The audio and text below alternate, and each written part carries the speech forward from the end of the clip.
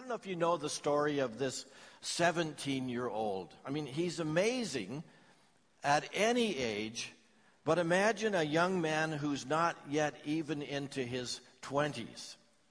Daniel was a young Israeli man taken captive in the Babylonian takeover of Judah.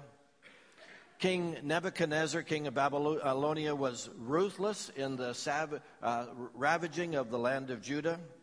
They burned the city of Jerusalem. They took the city and temple treasures, and they took their young men. And they tied these young men together, and they marched them all the way to the city of Babylon. I have to stop and tell you a little story that in 1990, congregation that I was pastoring at that particular time was involved in sponsoring a number of Cambodian families to Canada. And we met some wonderful people who escaped Cambodia almost miraculously and landed in the camps just across the border into Thailand. And one of our congregation just happened to be there working with Youth with a Mission and working in the camps of the displacement of the Cambodian people into Thailand. And it was out of that connection that we saw about a dozen families come our way to Canada, to Edmonton, and we began to meet with them and to organize them into a church. Some of them were Christians, many of them have Buddhist background, but many of them became Christians, and they came to faith in Jesus Christ. And eventually they became a church within the Alberta Baptist Association. Although very small, they still exist, and they're known as the Cambodian Baptist Church. And one of the stories that they told was the elimination or the killing of the educated class in their home country. The Khmer Rouge were ruthless in killing off the educated, the wealthy. So if you wore glasses, it was indicative that you had some money, and maybe you had some education, and your life then was in danger. They wanted to get rid of any possible power resurgences. Daniel was taken as a prisoner of war when Nebuchadnezzar conquered Judah in 606 BC. And he was a very shrewd tactician. He not only took the treasures of the temple, but he took the young men. He took the children of the nobles, knowing that if he had them in Babylon, he would be able to keep reign on the puppet ruler who remained behind. Ransom politics. Pretty clever. He was trying to manage all the people and the nations that he was conquering. And he was conquering vast amounts of territory. How do you prevent the uprisings? Once you've come in, you've taken the country over, and your troops have left, how do you keep the country from uprising? And he trained these young guys at the University of Babylon. And Daniel graduated summa cum laude, high honors. Eventually, Nebuchadnezzar's plan would be to send them back home to keep things as he would like them to be. Because now he would have leaders who thought like him. Pretty clever. He would have won them over, changed their thinking, changed their allegiance, stole their hearts from God, all of that. We have every reason to believe that most of the young people went along with Nebuchadnezzar's scheme. They ate his food, they drank his wine, but Daniel decided to live above the crowd and to make an impact upon his generation. 4 of the men captured in Jerusalem were Daniel, Shadrach, Meshach, and Abednego. And our scripture in Daniel 1 tells how Daniel is forced to make a decision. He's being offered the king's wine and the king's food, which he knows has been offered to idols. And in his mind, this is an area of conviction, and he's decided that he will not compromise on what he eats or what he drinks, and that he will stand by this conviction regardless of what it's going to cost him. We would say today, he's between a rock and a hard place. I heard the story of Mary Jane, who had just picked up her little boy from kindergarten. She was in a hurry, so she eased through a stop sign. You ever done that? Just kind of eased through a stop sign instead of coming to a complete stop. City policeman saw it all and pulled her over. He's very abrupt and very stern. And she tried to offer a word of explanation, but he interrupted and said, "I'm going back to my car and I'm going to write you up." So Mary Jane sat there seething with anger. She said out loud, "That turkey. That guy's an absolute turkey." She forgot that her 4-year-old son was listening in the back seat. And so when the policeman returned and handed the ticket to her, this little voice from the back seat said, "He doesn't look like a turkey to me." That's between a rock and a hard place. And that was Daniel. That's the 8th verse of chapter 1 reads, "But Daniel made up his mind that he would not defile himself with the king's choice food or with the wine which he drank." Against all odds, Daniel went on a diet that he must have been familiar with. There's a book now called by Rick Warren called The Daniel Plan. Some of you have probably read it. And it has arisen mostly out of Daniel 1, the Daniel Plan. I have a relative who has tried it with good results. I've never tried it. I probably should try it, but I haven't tried it. But Daniel went on the diet, and after 10 days of eating only veggies and water, these guys looked healthier and stronger than all the guys going through the Babylonian training and eating all of these delicacies from the king's hand. Now, I'm not recommending a diet plan here. Most sensible plans probably work. It's those desserts that killed me. They're so good. Easter was just brutal with all that chocolate and big meals, but oh so fun. And I thought, what would Daniel do? What would Daniel do? It's amazing, how God can use you if you desire to be used. Daniel was a remarkably able and capable young man. Only 17, but strong in his convictions. And God put him in some phenomenal situations. I'm going to move you into chapter 2. First of all, sometimes life is just too demanding. I don't know if you ever felt that way. This is more than I can possibly handle. I don't have the resources that are being asked of me. I heard one guy lately, he said that he had 5 major surgeries in 1 year. 5. Minor surgery is when it's happening to someone else. But when it's happening to you, it's major surgery. And he had 5 major surgeries. Have you ever been at wit's end? Can you identify with Paul and his associates who were caught in a storm at sea? This is how Luke, the writer of Acts, described it. He said, "When neither sun or stars appeared for many days, and the storm continued raging, we finally gave up all hope of being saved." Acts 27:20. We finally gave up all hope. And some of you have been in a crisis where hope was very hard to find. Chapter 2 informs us that the king of Babylon was early in his reign in his kingdom. As you know, his name was Nebuchadnezzar. And when he began to have horrible dreams, sometimes God uses the avenue of dreams to communicate to us. It's amazing how he's doing that these days in many parts of the world. The more we teach the Hearing God seminar, and we learn of the diverse experiences of other people, the more we see the number of ways in which God speaks and how God has impacted people by speaking to them through dreams. It's not my experience. I don't really hear God through dreams, and he hasn't blessed me with that kind of experience, but it's remarkable the people who do have that kind of experience.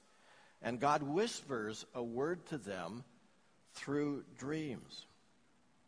All I'm saying is pay attention to your dreams. It might be more than indigestion. Once in a while, God may have something for you through a dream. And it could be encouragement. It could be a warning. It could be a challenge. It could be a direction for your life. Just ask the Lord, are you saying something to me through this dream? Is this something I should be paying attention to? Help me to hear you well. That's all. That's all I'm saying. The king had a dream, and the dream troubled the king. In fact, it scared him.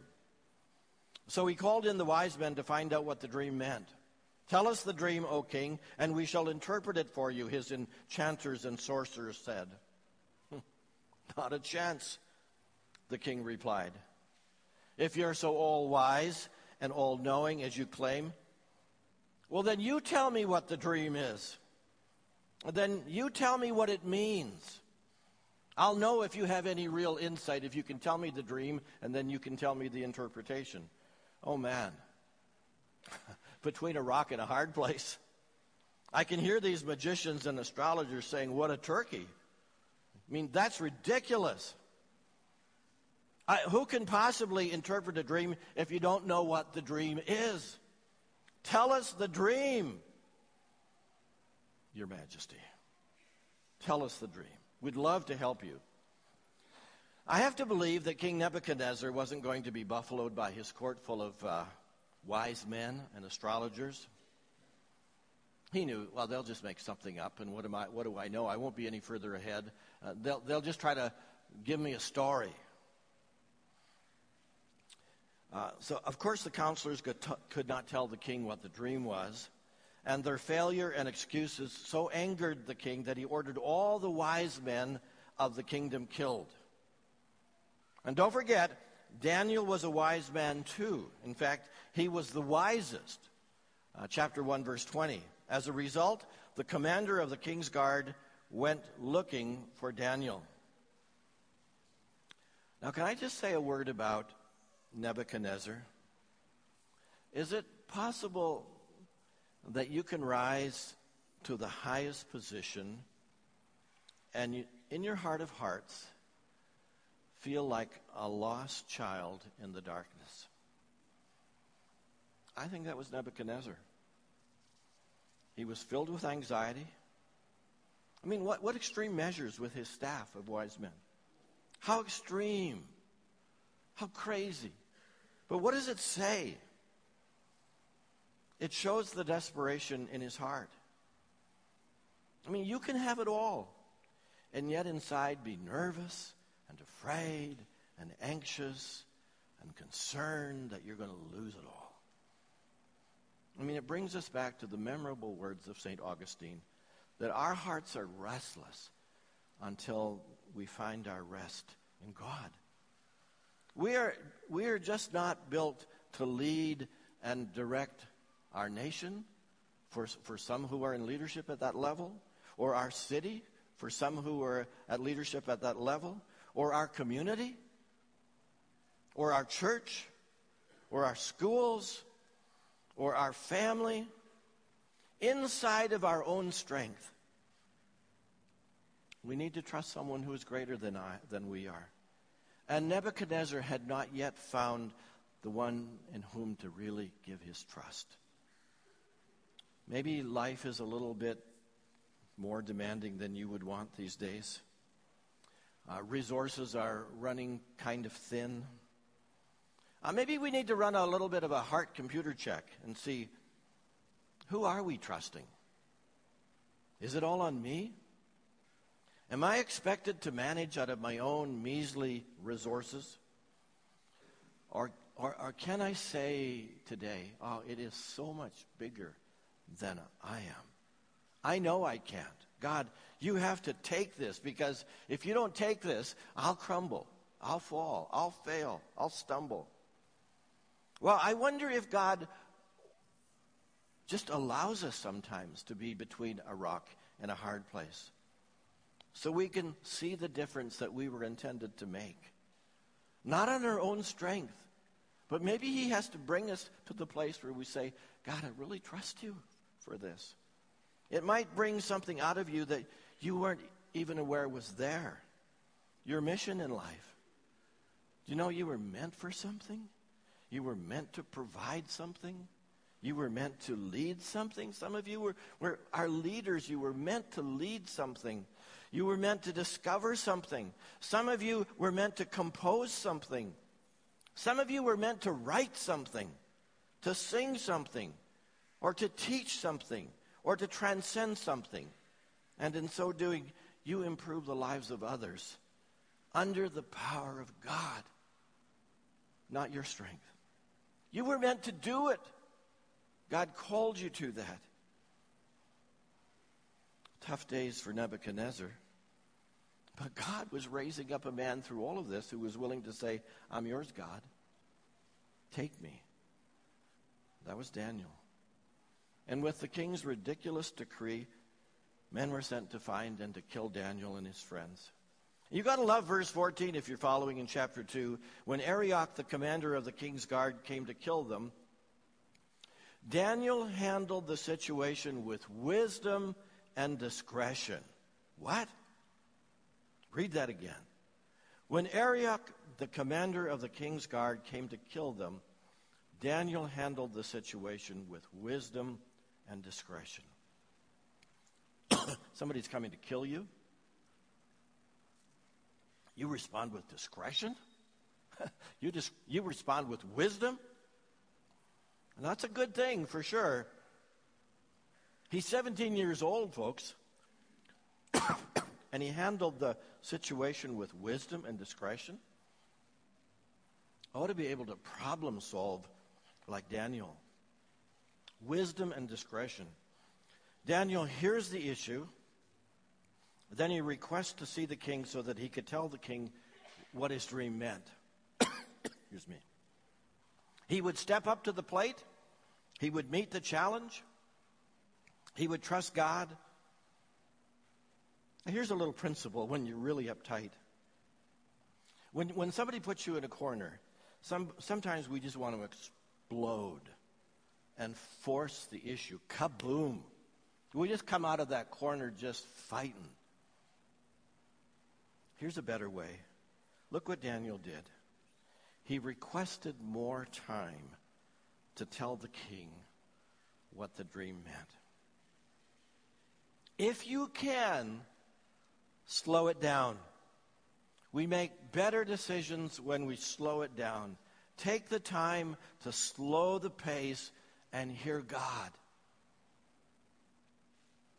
So first, sometimes life is just too demanding, and it was for the king. Secondly, get a prayer covering. Get a prayer covering. When you square off against odds that you might never have expected, you need to get a prayer covering. After Daniel met with King Nebuchadnezzar and asked for more time, look what he does. He goes back home and he informs his friends and he urges them to pray to God for understanding and wisdom in this great hour of need. Daniel wants to hear from God.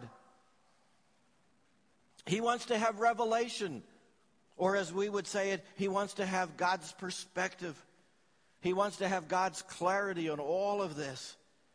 What is God doing here? What is God saying here? Why is all of this happening right now? And he needed time to process it and to pray.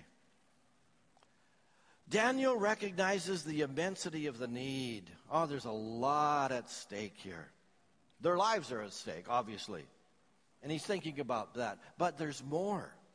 I have a sense that Daniel knew that God had called him to serve the king in these crazy days in Babylon. That God was in all of this, and they were his instruments. So I really believe that Daniel gets it, that this thing is much bigger than he is.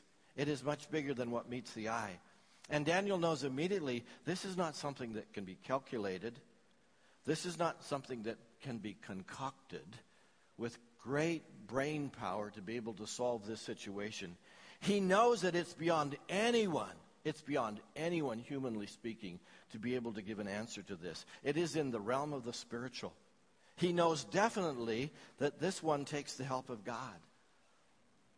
And so what does he do? He goes to his friends, Hananiah, Mishael, and Azariah. We know their Babylonian names better. Shadrach, Meshach, and Abednego.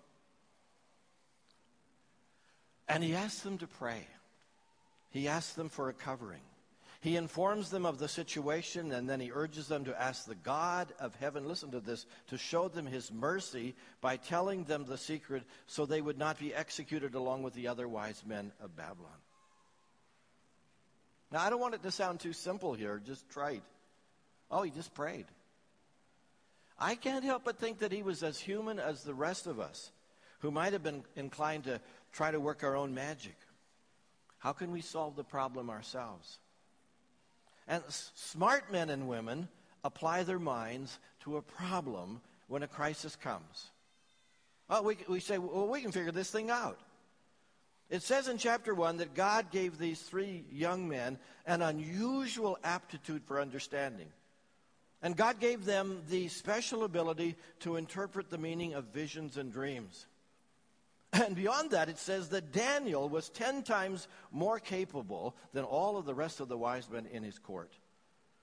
He was a bright guy. Daniel was a smart young man. I would have thought that Daniel might have tried on his own to figure this thing out. He could get political. He could stall for time. He could do a little trickery. He could work the angles, but he didn't. He could have trusted in himself. Jack Miller, who is a Presbyterian pastor and prof at Westminster Theological Seminary some years back, one of the thoughtful pastors of the last century, once included a simple request in a letter to a colleague. And Jack wrote this. He said, "Please pray for my habitual tendency to trust in myself and what I can do." Please pray. I have a tendency to trust in myself, in my own resources and strength. I mean, if you are smart and clever and independent, you may have to guard against yourself. I could figure this out on my own. I mean, it's all through the New Testament to get a prayer covering. I mean, here's just one simple instance from Paul, Romans 15:30-31. Dear brothers and sisters, I urge you in the name of our Lord Jesus Christ to join me in my struggle by praying to God for me. Pray that I will be rescued from those in Judea who refuse to obey God. Pray also that the Christians there will be willing to accept the donation that I am bringing to them. I mean, it's found in so many places. I won't take the time to go through them. But pray for us. Pray for us. Give us a prayer covering. Please pray for me. Friends, what are you facing? Get a prayer covering. I need understanding. I need guidance. I need revelation. I need power. Pray for me. I need patience. Pray for me. I mean, I could say that today on behalf of all of us as staff here at TCC. Pray for us. I mean, it just seems like there's a lot of decisions on our plates right now and directions that are in front of us. New staff joining us in the weeks ahead. We're grateful for that. Pray for Pastor Norb. Ask God to give him wisdom. I say it personally. Would you cover me with prayer these days as we carve out a new place in Southwest Edmonton for a brand new church? This is beyond me. I know this is far beyond a human skilled approach. It takes God to do this kind of work. Would you pray for me? Would you pray for our Southwest staff? Would you cover us? We need a prayer covering. And you need one too. Some of you are making huge decisions that will impact you for the days and years to come. They're huge decisions. Have you asked some people to join with you in prayer? Get a prayer covering. Get with people who know the Lord, people who you can trust, and you say, pray for me. I need understanding in this. I need prayer for this. I need God to disclose where he's going with this and to reveal to me what I need to know. I love it. Daniel asked his friends to pray. Listen to what he prays for. He asked his friends to pray for mercy by telling them the secret. God, would you be merciful to us, and would you tell us the secret? It wasn't entitlement, it was mercy. Lord, be merciful and show us the answer to the king's dream. So finally, receive God's answer and give him praise. That night, the secret was revealed to Daniel in a vision. Then Daniel praised the God of heaven. Chapter 2, verse 19. God answers their prayers through a vision that Daniel receives. He gives them a vision. You know, God's answers come to us in different ways. Watch for them. I'm just seeing more and more as my life grows that he is just so diverse and unique in the way he comes to us individually and speaks. When you pray, trust him for what he's going to say to you. As you journal, you might hear what God is saying through your journaling. Pay attention. It may come through a friend or some circumstances. You may see it very clearly in the Word one day. The Lord gives you a rhema word or a special revelation that just touches your heart. Be open to how God wants to speak to you. Trust God to be open to what he wants to reveal to you. And you'll need to be with him to hear it. The text says that Daniel praised the God of heaven. Well, you might say, well, sure, his life's going to be spared. Let's praise God. But actually, if you had time to read the rest of the story, we would see what a difficult task Daniel has in informing the king that his kingdom's going to crumble. You think that's easy to say someone that's the most powerful ruler in the whole world? You have to come to them and you have to say, I've got a message for you. It's not a message that's going to get you excited. He had some hard words to share with the king that could have cost him his life. Nebuchadnezzar's kingdom was going to fall. And that's the end of chapter 2. But Daniel praised God because he knew God was at work. He'd already seen God at work with his diet and the veggies and the water and how God had kept him through that time and strengthened his body. God was faithful. Friends, if you aren't sure about the future, can you check your past? Just see the faithfulness of God. Just review the faithfulness of God, how good he's been to you. Daniel also could see in the vision that he received that there was something coming in the future. That was amazing. You'll have to read in more detail this story, but the breaking to pieces of the statue represented successive world kingdoms. But the rock that endured forever was none other than our rock, Jesus Christ, and his kingdom, which shall never deteriorate, which shall never be conquered.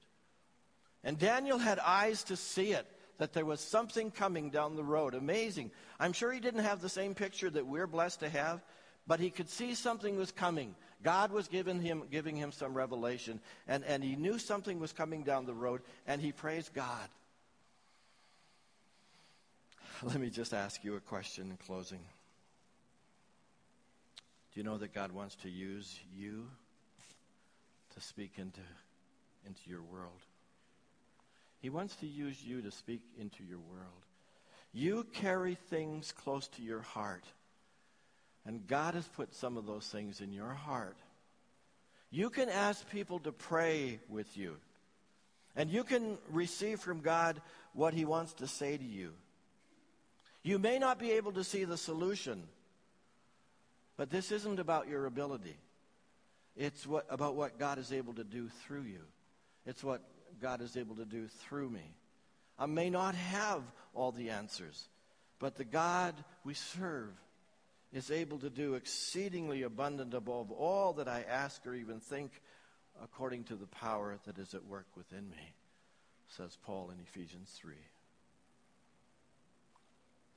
Although we don't have time to finish the whole chapter, in the end, King Nebuchadnezzar bowed his knee, and he said to Daniel, "Truly your God is the greatest of gods. And he is the Lord over all kings.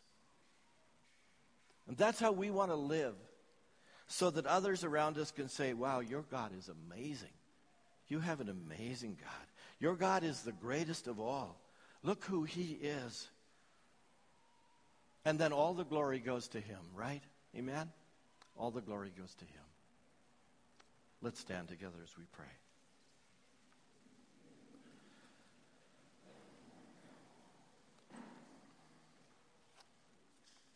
Father God, you have been at work through the generations. You've always been faithful. Right back to the very beginning, back to Adam, back to Abraham, back to David, and back to Daniel. And you gave insight to Daniel, and he followed you as a young man with an obedient heart. And because he was willing to give his all to you, you used him, and you blessed him. So, Father, we're offering ourselves again today as people who can be used. Lord, some of your people here today may be running, and they're on the thin edge of life right now. And their hearts just need an expression of your grace and love and mercy.